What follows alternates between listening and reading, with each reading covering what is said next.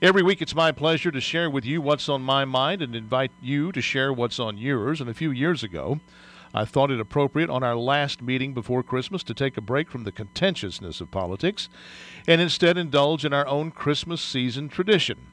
The origin for this tradition is the work of a gifted broadcast journalist. Television news once employed wordsmiths. Unlike today's self-involved celebrities, the men of broadcast journalism for World War II, until the end of the Vietnam War, and it was almost all men, traced their roots to the newspaper industry. They learned their craft catering to an audience with a longer attention span.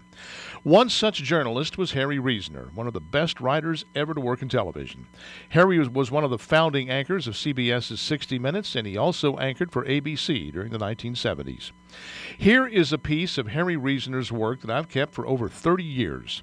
It was written and delivered by Reasoner on at least two occasions, once on 60 Minutes, and once when he was an anchor at ABC. He said before he died that it got him more mail than anything he had ever done.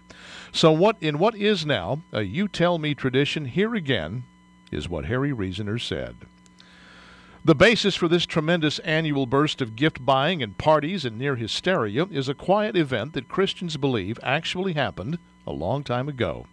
You can say that in all societies there has always been a midwinter festival, and that many of the trappings of our Christmas are almost violently pagan. But you come back to the central fact of the day and quietness of Christmas morning, the birth of God on earth. It leaves you only three ways of accepting Christmas. One is cynically, as a time to make money or endorse the making of it.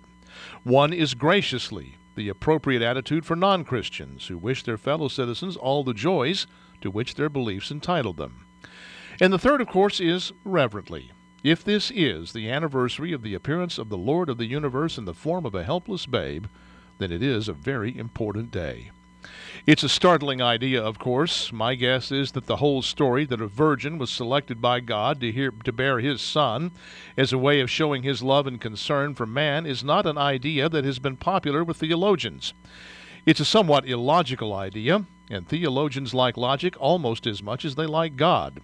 It's so revolutionary a thought that it probably could only come from a God that is beyond logic and beyond theology. It has a magnificent appeal. Almost nobody has seen God, and almost nobody has any real idea of what he is like. And the truth is that among men, the idea of seeing God suddenly and standing in a very bright light is not necessarily a completely comforting and appealing idea. But everyone has seen babies, and most people like them. If God wanted to be loved as well as feared, he moved correctly here. If he wanted to know his people as well as rule them, he moved correctly here. For a baby growing up learns all about people. If God wanted to be intimately a part of man, he moved correctly. For the experiences of birth and familyhood are our most intimate and precious experiences.